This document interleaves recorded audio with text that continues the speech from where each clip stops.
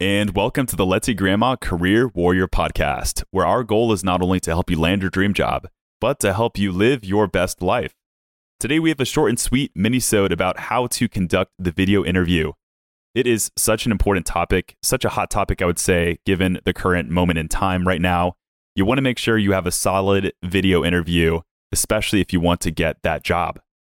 I brought in someone you may be familiar with from last episode, and her name is Chris Holmes. Chris is an executive recruiter and partner at O'Connell Group, a leading executive search firm. Chris has placed over 1,000 candidates in new jobs and counseled more than 20,000 others in all stages of their careers by setting goals and leveraging their strengths. So we're going to have some really good nuggets of knowledge here on how to have a really good video interview, and hope you tune in and hope you enjoy this episode. Chris, thanks for being back on the show. Absolutely. So I want to hear from you. Why is it so darn important to have a good video interview? So, Chris, the world has changed. It used to be my clients might do video interview for an initial interview, a screening interview before they decided to fly somebody in. But with everything going on in the world, my clients are doing video interviews, having a large group of people interact with candidates via Zoom or whatever capacity video, and going to offer. So video interviews right this moment are taking the place of in-person interviews, and in the future may do so as well because they're really effective. They're very efficient. They're much more cost efficient for the client and time efficient for the candidate because they don't have to travel. So it may go that they offer the job through video interview, and then they fly the person out to see the area and come in and assess the culture as a final step. So it's really interesting, but if you can't do well on your video interview, you're not going to get that job today. And so we're trying to motivate listeners to really buckle up and fine tune their video interview practice here. And I'm glad you said that this, it might be worth it because this could be a long-term thing anyway, because organizations are shifting so much in the way that they do things. So this video interview tips, these tips here may not just be for the next month or so. These could be more of a long-term thing. Absolutely. Great. And so what are some good things to do for the video interview? What are your favorite tips?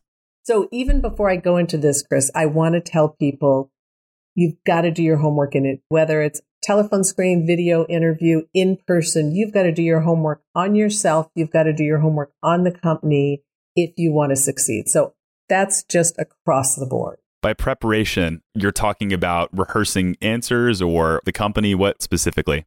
In my book that we've talked about, Ignite Your Career, there's a whole chapter, probably the longest chapter on interview prep, because I think it's so critical. Not doing interview prep is like going to Harvard and leaving with one class left so you don't have your degree. It's just foolish. Don't do it. Yeah, don't do it. So what I mean by interview prep is doing homework on yourself, knowing yourself inside and out, being able to articulate your experiences, how they allow you to deliver success in what I call the STAR format. But it's also doing your homework on the company.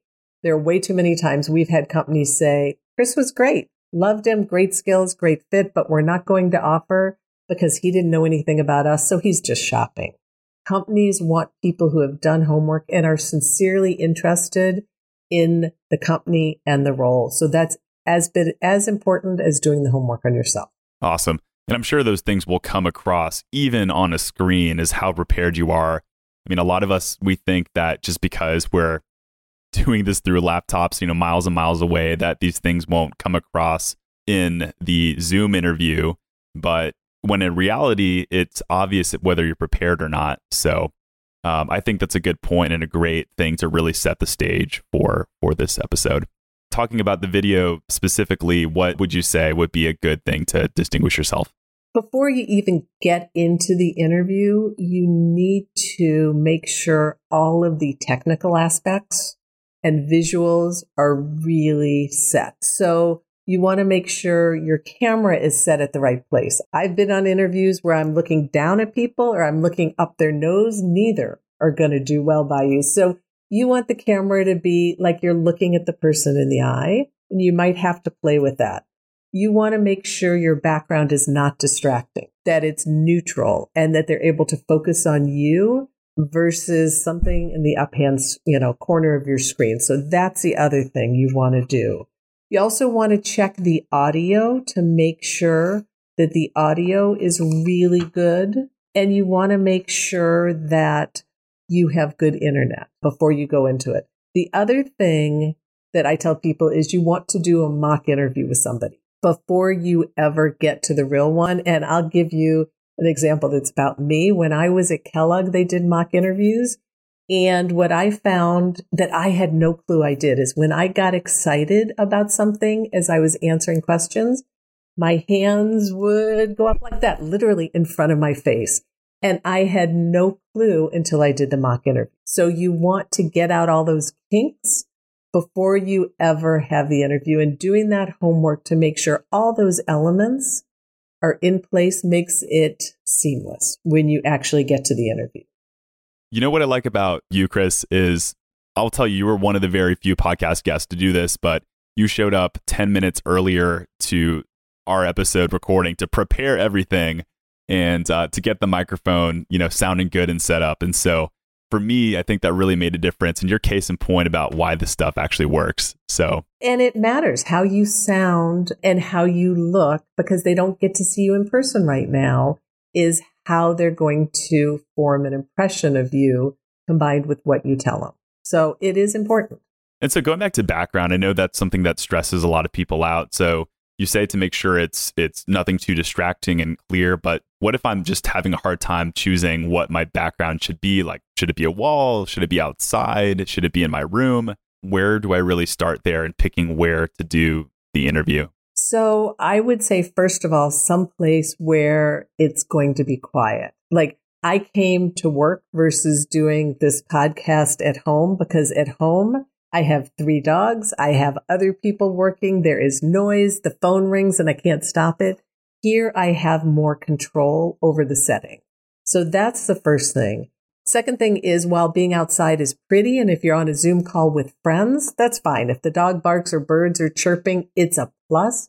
In an interview, not so much. And the third thing is, it doesn't really matter where, but you just want it to be neutral and not distracting. That is the key.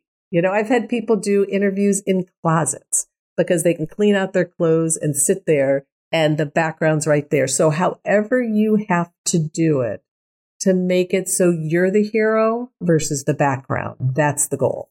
Thank you for saying that. I give the same sort of advice to their LinkedIn profile. I think, for instance, you want the person to pop through in the actual photo. You don't want whatever is in the background to take away from you.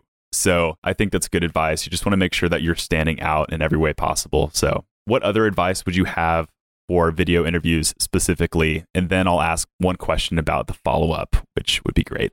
So another one is dress for success. You want to come across very professionally, just like you would be had you gone there in person. So, dress in a suit or, blazer for a guy, dress for a woman. You want to be very professional. And we've all seen the snippets on the internet of a newscaster who stands up and is in their boxers. Don't do that. Be completely head to toe dressed business attire in case for whatever reason you have to stand up. So look professional. The other thing you want to do, it's really weird. These are 2 things that sound weird. One is add extra enthusiasm in your voice, in your hand motions. Be very enthusiastic. In the same vein, after you finish, stop and wait. And when the other person is talking, stop and wait for a second, because in video interviews, it's very easy to talk over each other if you're trying to jump in and answer something. So that pause will help you make sure you don't do that. That's such a good point. And from doing these podcasts week over week, I've noticed that is something that I think the first time it happened to me, I was so caught off guard by, the connectivity, because I think I was talking with somebody in South Africa and I would say something and there would just be no dead response. Like I would get stared back at. I'd be like, wow, is this interview not going so well? But in reality, I realized there was that long of a delay in whether this person's far away in South Africa or in your own home state. There is going to be that to be aware of. So right. I didn't even think about that. Thanks for that's a good one. Absolutely. The only other things I would tell you is keep your account username simple. Doesn't have to be fancy first name, last name. Put your hands, you can use your hands. They don't have your hands the whole time, but you can use them. And then the other thing I would tell you, and this ties into video interviewing, but beyond. So if you do this video screen and they're moving you on, they may check you out in social media, Facebook, Instagram, Twitter. Make sure if you're looking for a job that you have also cleaned up all your social media and come across as very professional. Even in, Facebook, they might check you out and you just don't want to have any inappropriate pictures or things you've said. So as you're starting your interview process, make sure you've checked off those boxes as well. Awesome. Great advice. And so for the follow-up, we just actually did a mini-sode about the follow-up, but I think you're a more qualified individual to talk about how to send a thank you. Do you advocate for this? Do you think it's a good thing to do? Absolutely. So when you're on the video screen with the person, ask for their email. And I used to say, write them a handwritten note, but the problem with that is it won't reach them in time. Ask for their email and write them a thank you note within 24 hours, because usually decisions are made as to whether they're going forward within that time frame. And you want to make sure you're able to express your appreciation and your interest before they've made a decision on you. Love that so much, because one of the questions that I think I had in my mind as I was doing the episode is like, what if you don't have the email address of that person? And so to hear from you, to just have that, courage if you need it, to be like, hey, I need, could I ask for your email address? I think is really good to hear. So, and if Chris, you for whatever reason forget to, you can send them a note via LinkedIn as well. So that's the other thing. That's worst case. Or if you're dealing with a recruiter or a human resources person who set up the interview, you can reach out to them and ask them, could I get their email? And if they say, no, we don't do that for, confidentiality reasons, say, could I send you a thank you note to forward on to them? So there are all sorts of workarounds. Love that. This has been great so far. Very short, sweet, succinct. Any last words of advice you would have on how to rock that video interview? No, just have done your homework. Don't be afraid to let them know how excited you are. And one tip I'll share with you that I tell everybody is, well, two tips. One, you have got to sell yourself every step of the way. If you start buying too early, they're not going to move on you. And we had a candidate who just recently did this. They lost a job offer because they were asking too many questions versus selling themselves. What I tell people to do is to come up with questions that help them think you're smart, you're strategic, and you've done your homework. There's a group of questions called WIFM, what's in it for me? Things like, what's your vacation? What's your culture? What's your 401k matching? Are you going to let people work remotely ongoing? Those are things that I tell people are relevant and should be asked once you're holding an offer. Never should you touch them during the process. So focus on telling them how excited you are and then having your questions continue to sell you. I love that. Thanks so much. Chris Holmes, executive recruiter and partner at the O'Connell Group. I will make sure to drop the link to her website and a brand new book that was just released in the description of this podcast episode. Can't thank you enough for being on the show yet again for another episode. So this concludes our episode 164 of the Career Warrior Podcast. Hope you found this short and sweet mini-sode to be useful for your next video interview. Remember, and I'll go back to something that I was not expecting to hear on this episode. Prepare, prepare, prepare. That is going to come across so well when you do it nicely in your next video interview. This concludes episode 164. Thanks so much for tuning in, and I'll see you next time.